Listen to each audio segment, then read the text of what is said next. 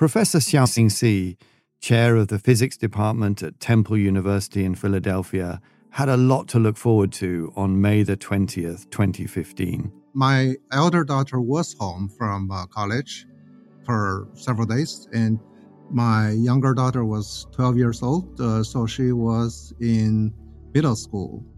His work diary that day was full of the kind of commitments he once could only have dreamt of. Growing up, he'd survived China's Cultural Revolution, moved to the United States, and become a naturalized American citizen. I was busy just like any other days. Did a lot of work on my research, my teaching, and also some matters related to the promotion of a colleague that, as a chair of the department, I was responsible for.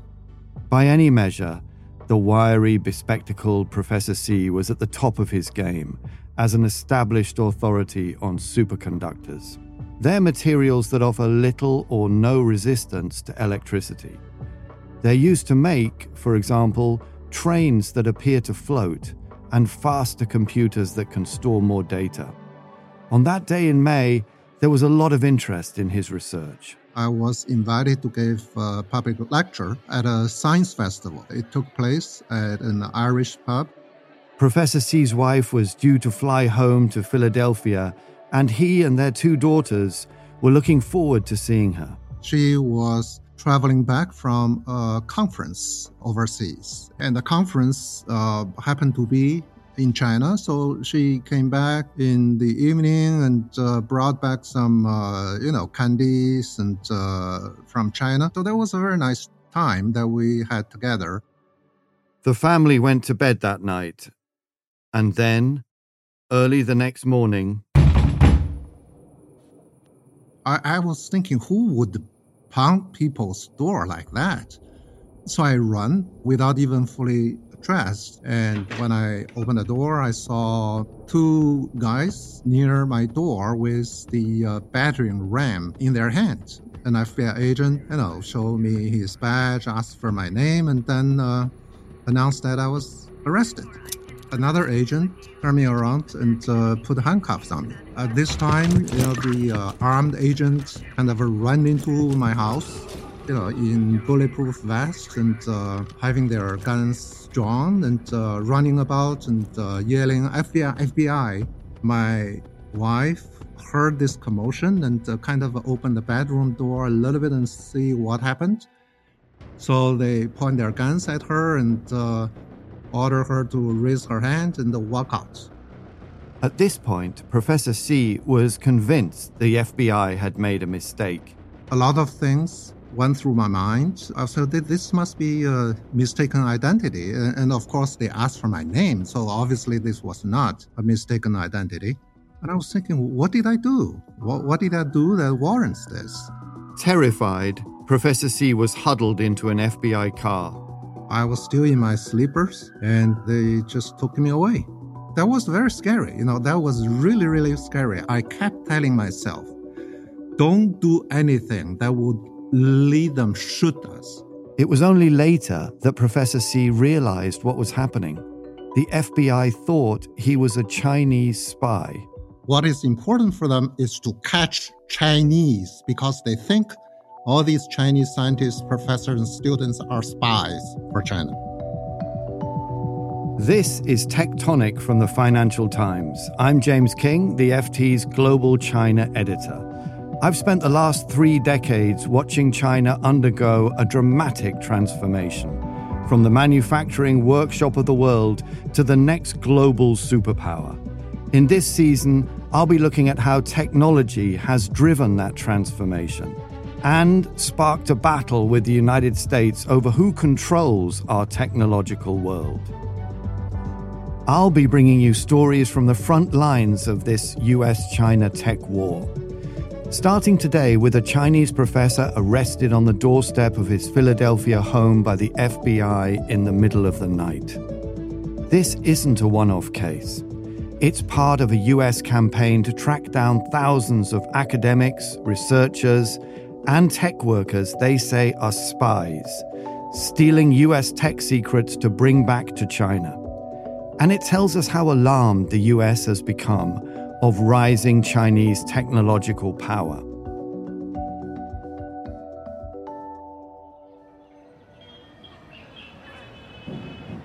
But first, we need to understand how we got here, how China emerged as the preeminent threat to decades of US tech supremacy.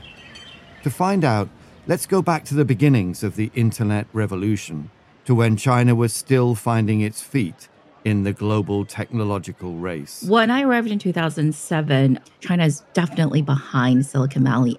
Ray Ma is a US investor with many years of experience working and watching Chinese tech.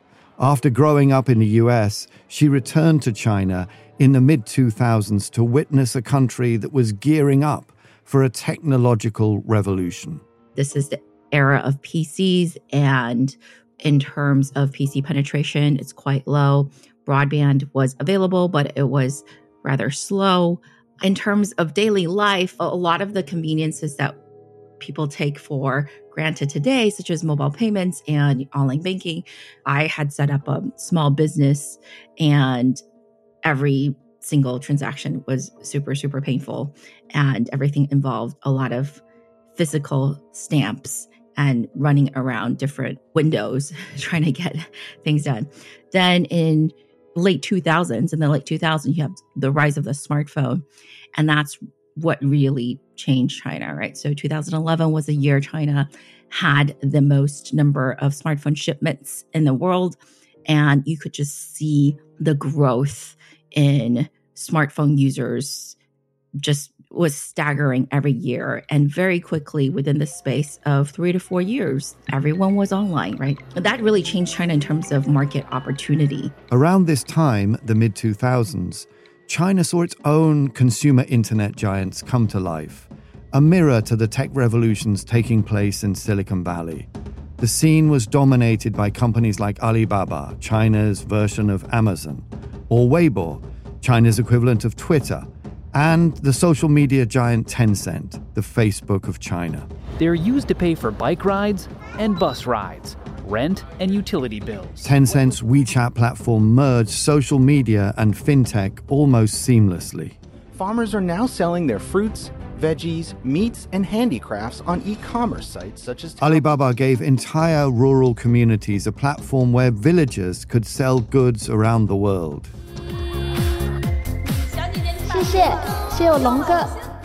And a vibrant live streaming culture that became the backbone of Chinese e-commerce. This technological revolution was being driven by China's own brand of visionary tech entrepreneurs, people like Jack Ma, the charismatic and dynamic founder of Alibaba, and by an army of dedicated tech workers. What would you say about what some people call China speed? Why do things happen so quickly in China? The two main factors I see are, one, you have this very enterprising population who's very accustomed to working very hard. People complain about 996 these days, 9 a.m. to 9 p.m., 6 days a week. But I pretty much think that everyone I knew worked that hard, right? Whether you're an engineer in a company or you were an investor. So give you an example, one of my good friends in China works at this large cross-border fund. He told me that he always takes meetings up until 11:30 p.m. every day. And I was like, oh yeah, I don't think anyone here in the West are taking work meetings until 11:30 p.m. on a Saturday or Sunday night. Just the sheer number of hours people put in is going to accelerate the industry by a lot. But there was more to it than sheer hard work. A massive program of government subsidies and the tacit support of a government that saw the potential for technology to reshape its economy. The second thing is I do think the government's policies did play a role. There is this top-down message, right, where the government makes it very clear, like, here are the things that we're going to put energies in. So you do hear a lot of people when they're talking about why they're jumping into this space. They're like, hey, we know for sure this is where the government is going to be putting in energy and resources. So we want to take advantage. Why would I go work on something where it is not being actively, let's call it subsidized or incentivized by the government. Then, in 2017, came that speech. Let's strive hard to build a wealthy society, achieve the victory of President Xi Chinese Jinping socialism, signaled that when it came to realize tech, Chinese Beijing wanted to move up a gear. Like every other journalist on the China Beat, I was listening to Xi Jinping that day. This was the biggest set-piece moment in the Chinese political calendar for 5 years. The Chinese dream of the great rejuvenation. Xi and spoke to more than fulfill 2,000 delegates in Beijing's cavernous Great Hall of the People, and his speech lasted for 3 hours. expectations for a better life. What was most significant about that day was that China's leader proclaimed a new era, and he defined that era with unprecedented emphasis as being all about technology. The country's growth up until 2050, he said, would be animated by an all-in push to climb the technology ladder. Central to this was a roadmap called Made in China 2025. China would top the world in sectors ranging from biopharma to aerospace to robotics and artificial intelligence. This is the new story for the coming 10 years. Chinese economic model will be further transformed by this new innovation focus. Winston Ma watched President Xi's speech too. He's an adjunct professor at the NYU Law School in New York, and he's written numerous books about China's great technological leap. He comes to the subject with insider knowledge. Winston is a former managing director at the China Investment Corporation, one of China's sovereign wealth funds.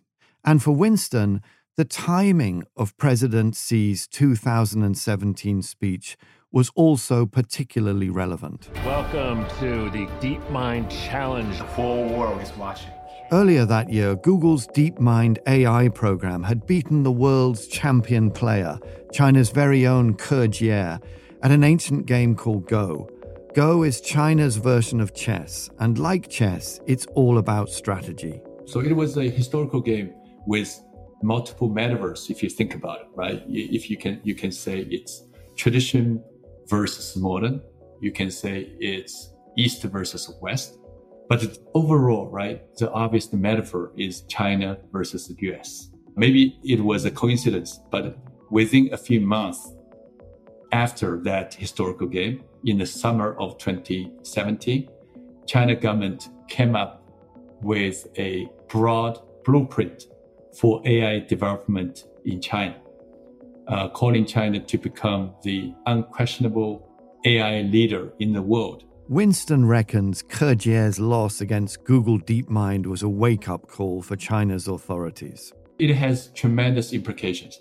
Just overnight, the keywords for China's internet industry changed. Before that game, the keywords for the Chinese industry were smartphones, mobile internet, mobile payment, and online entertainment. Overnight, the new keywords become data, artificial intelligence, and digital technologies. Today, China is considered a leader or a strong rival to the US in 5G, artificial intelligence, green energy production, and quantum computing, to name just a few. And it's now exporting a lot of its tech to the rest of the world. Its surveillance technology, for example, is used across cities in Africa and increasingly in Europe. And to top it all, China is rapidly catching up in terms of military technology too. The Americans are worried. Well, now looking back, it's clear now that we understand these national plans of what they were doing, which is they are trying to become an economic competitor and put us out of business. Michael Orlando is acting director of America's National Counterintelligence and Security Center. We are most concerned about the government of China because it is both an economic and national security threat. And we haven't had a national security threat like China since the end of the Cold War. And we haven't had an economic competitor like China, probably in the history of our country. It's not just the US authorities who are alarmed. America's tech industry is worried too. Facing increasing calls for tougher regulation at home, big tech has pointed towards the looming threat of China's dominance. Here's Meta CEO Mark Zuckerberg from a talk he gave a few years back. A decade ago, almost all of the major internet platforms were American. Today, 6 of the top 10 are Chinese. And we're beginning to see this in social media too. While our services like WhatsApp are used by protesters and activists everywhere due to strong encryption and privacy protections, on TikTok, the Chinese app growing quickly around the world, mentions of these same protests are censored, even here in the US. Is that the internet that we want? Of course, you could argue the likes of Mark Zuckerberg are simply using the rising dominance of Chinese tech firms to their advantage. When Zuckerberg testified to Congress in 2018, a photographer captured his notes. "Break up Facebook," Zuckerberg had scrawled. "Break up strengthens Chinese companies." But it's not just the likes of Zuckerberg sounding an alarm. Eric Schmidt, the ex-Google CEO, has been particularly vocal about China's rising tech power and the potential military implications. He's led the charge in Silicon Valley and Washington, D.C., calling for more investment in American tech to match the huge amount of capital that China has been investing in the sector. China is no longer the China that you think of as, building low-quality things en masse. They have really decided to focus on AI, quantum, energy systems, synthetic biology, and a few others at the state of the art. And they've set a public goal of being dominant in those fields by 2030. And it's important that we as a country do not allow that to happen. Now, you may be asking, what's wrong with healthy competition? Why does it matter who invents the technology we all use? The worry is that whoever controls technology will control the future. How we communicate, how we buy and sell things, the information we consume, and how we govern our societies. Take, for example, quantum computing. I think quantum computing has the potential for being perhaps the most significant of all of them, because it would just change the way in which computing would be done. John Thornhill is the FT's innovation editor. There's a race on between the US and China to develop a new generation of quantum computers, and John says the consequences of who wins could be seismic. The promise is that quantum computing will revolutionize computing by creating machines that are far more powerful and flexible than even the biggest supercomputers we have today. So there is a very big investment race going on between China and the US in this area. Who wins the race to build the first quantum computers matters, because it would give the winner a massive edge in computing power in all kinds of areas. But it's encryption that's got many people worried. Because of their power, quantum computers may be able to crack the codes that keep computer systems secure. Everything from banking to military communications. At the moment, both the US and China use similar kind of encryption methods called this RSA crypto system. And the danger or the promise is that by developing kind of quantum computers, you will be able to crack that system. It's a bit more complicated than this, but in essence, it involves multiplying two prime numbers together to produce a number that is then very hard to factor. And if the numbers are large enough, then a classical computer would take centuries to crack that number. But a quantum computer might be able to do that a lot more easily. So in other words, the Chinese would be able to read all of the US data and communications, and vice versa if that were the case. But if one country or the other could get there ahead of the other, they would also be able to encrypt their own communications in a way that the other couldn't read, and therefore would go completely dark on the other. Neither the US nor China have developed a really useful quantum computer yet. But as John says, it could be just around the corner, and no one knows who'll get there first. Quantum computing, artificial intelligence, military technology. We're talking about cutting-edge tech that will change the world in coming years and decades. The stakes then could not be higher. All of which brings us back to Professor Xi and that midnight knock on the door from the FBI. What is important for them is to catch Chinese because they think all these Chinese scientists, professors, and students are spies for China. For the US, this technology race is a war. And that's why they're looking for spies behind enemy lines. Breaking news, the U.S. has detained an alleged Chinese spy, it says trying to steal GE Aviation trade secrets. Academic espionage is of particular concern, that some Chinese graduate students at the direction of the Chinese government are stealing research, much of which is funded by the U.S. military. People would walk out the door with a USB stick with the intellectual property on it and open up a competitive organization next door. New report this morning saying that China used tiny chips in a hack that infiltrated U.S. businesses, including Amazon and Apple. Brian Sullivan joins us this morning. For years, the US government has been worried about one big problem: that valuable technological know-how is being leaked from US tech companies and finding its way to China. And for years, they've been trying to track down Chinese spies, everywhere from Silicon Valley tech firms to arms companies, and increasingly in research labs and universities. Under President Trump, this hunt actually became a formal policy known as the China Initiative. The initiative, in fact, became a centerpiece of the Trump administration's hardening stance against Beijing. The head of the FBI says they're opening a new counterintelligence case on China every 12 hours. There is evidence that Chinese industrial espionage in the US is real and serious. Many cases result in convictions. In one high-profile case in 2016, a Chinese businessman was sentenced to 3 years in prison for conspiring to steal designs for cutting-edge military aircraft, including the US's F-22 fighter jet. But for every real spy uncovered, there are cases of innocent people being caught in the web. That night, in May 2015, Professor Xi was taken away for questioning by the FBI. Could you explain then, what exactly was it that you were charged with doing? They didn't tell me. I asked them when they arrested me. They wouldn't tell me. They said, well, come to the headquarters and answer some questions, and then we'll tell you.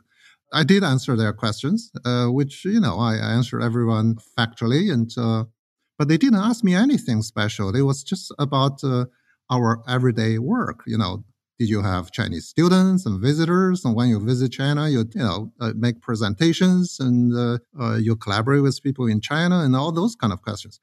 And at the end, I keep asking them why, I was arrested. Eventually, the FBI did tell him.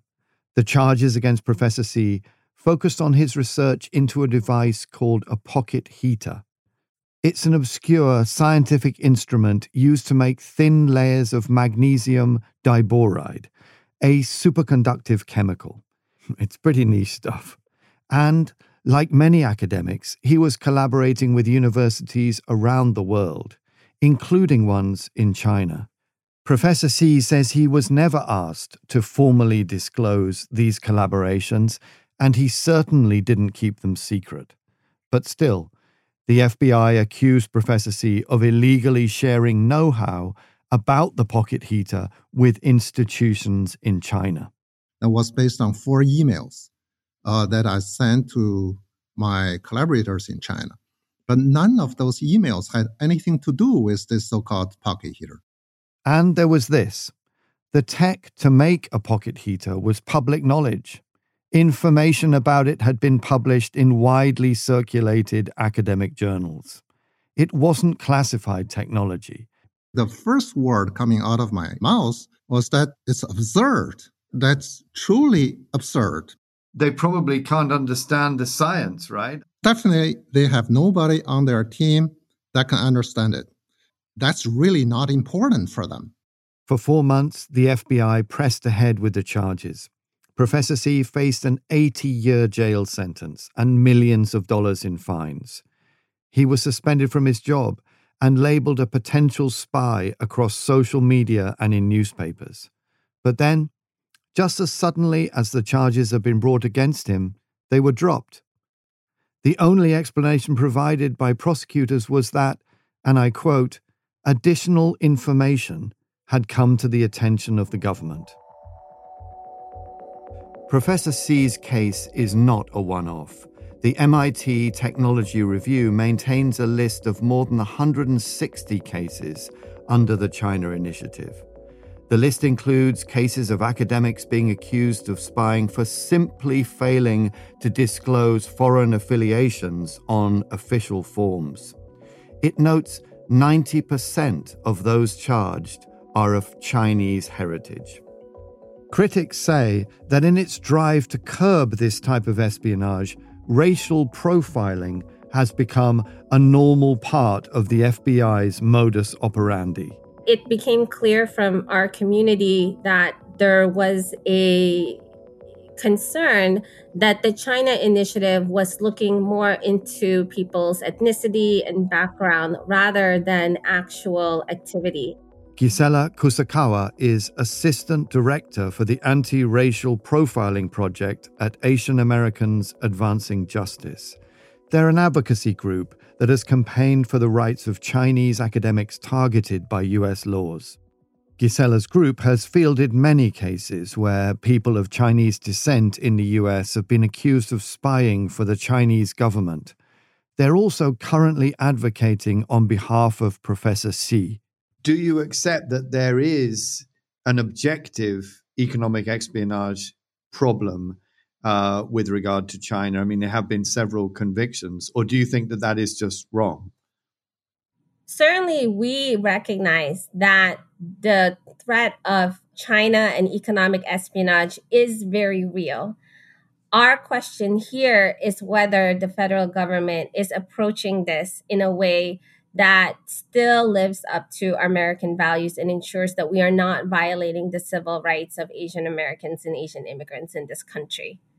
Gisela says the heavy-handed approach is putting technology workers and researchers used to collaboration in a difficult position. In terms of what should they be disclosing, what is considered problematic.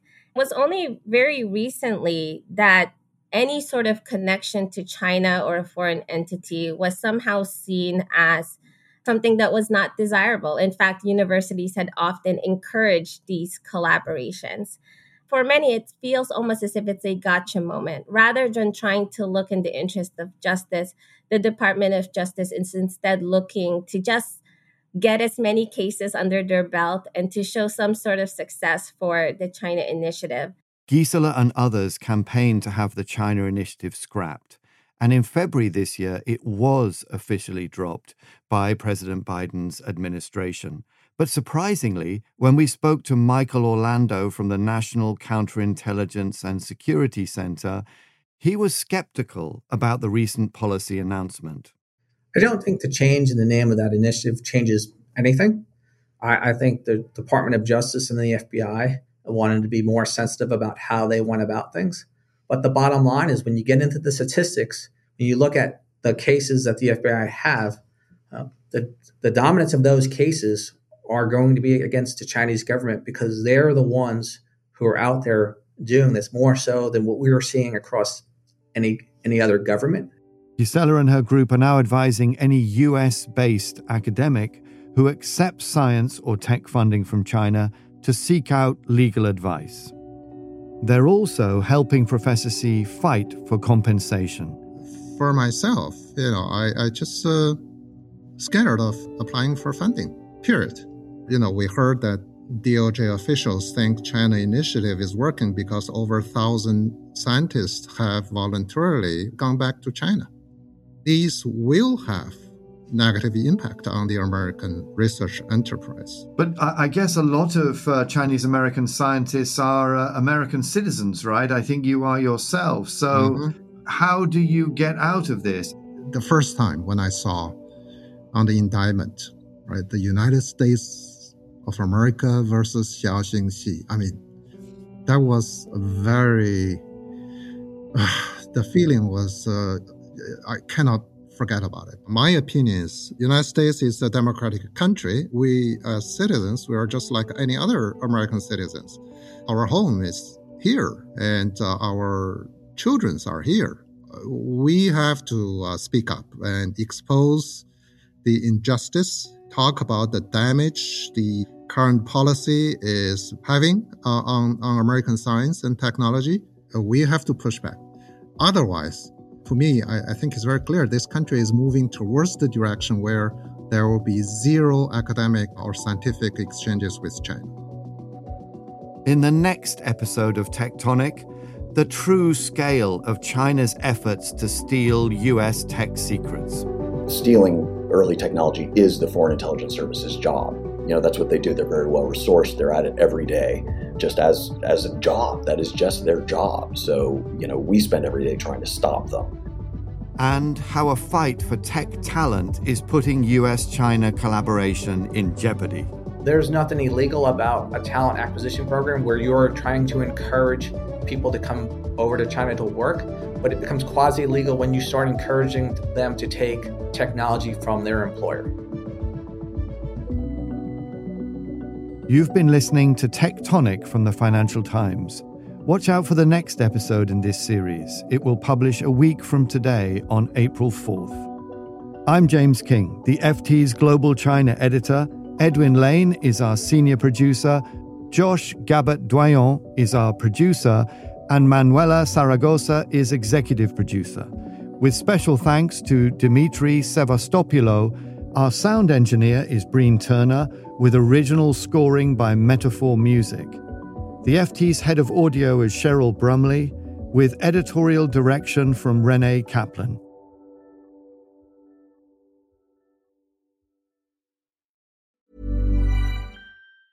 Support for this podcast and the following message come from Corient. Corient provides wealth management services centered around you. As one of the largest integrated fee-only registered investment advisors in the U.S., Corient has experienced teams who can craft custom solutions designed to help you reach your financial goals, no matter how complex. Real wealth requires real solutions. Connect with a wealth advisor today at Corient.com. That's Corient.com. Imagine the softest sheets you've ever felt. Now imagine them getting even softer over time. That's what you'll feel with Boll & Branch's organic cotton sheets. In a recent customer survey, 96% replied that Boll & Branch sheets get softer with every wash. Start getting your best night's sleep in these sheets that get softer and softer for years to come. Try their sheets with a 30-night guarantee. Plus, get 15% off your first order at bollandbranch.com. Code BUTTERY. Exclusions apply. See site for details.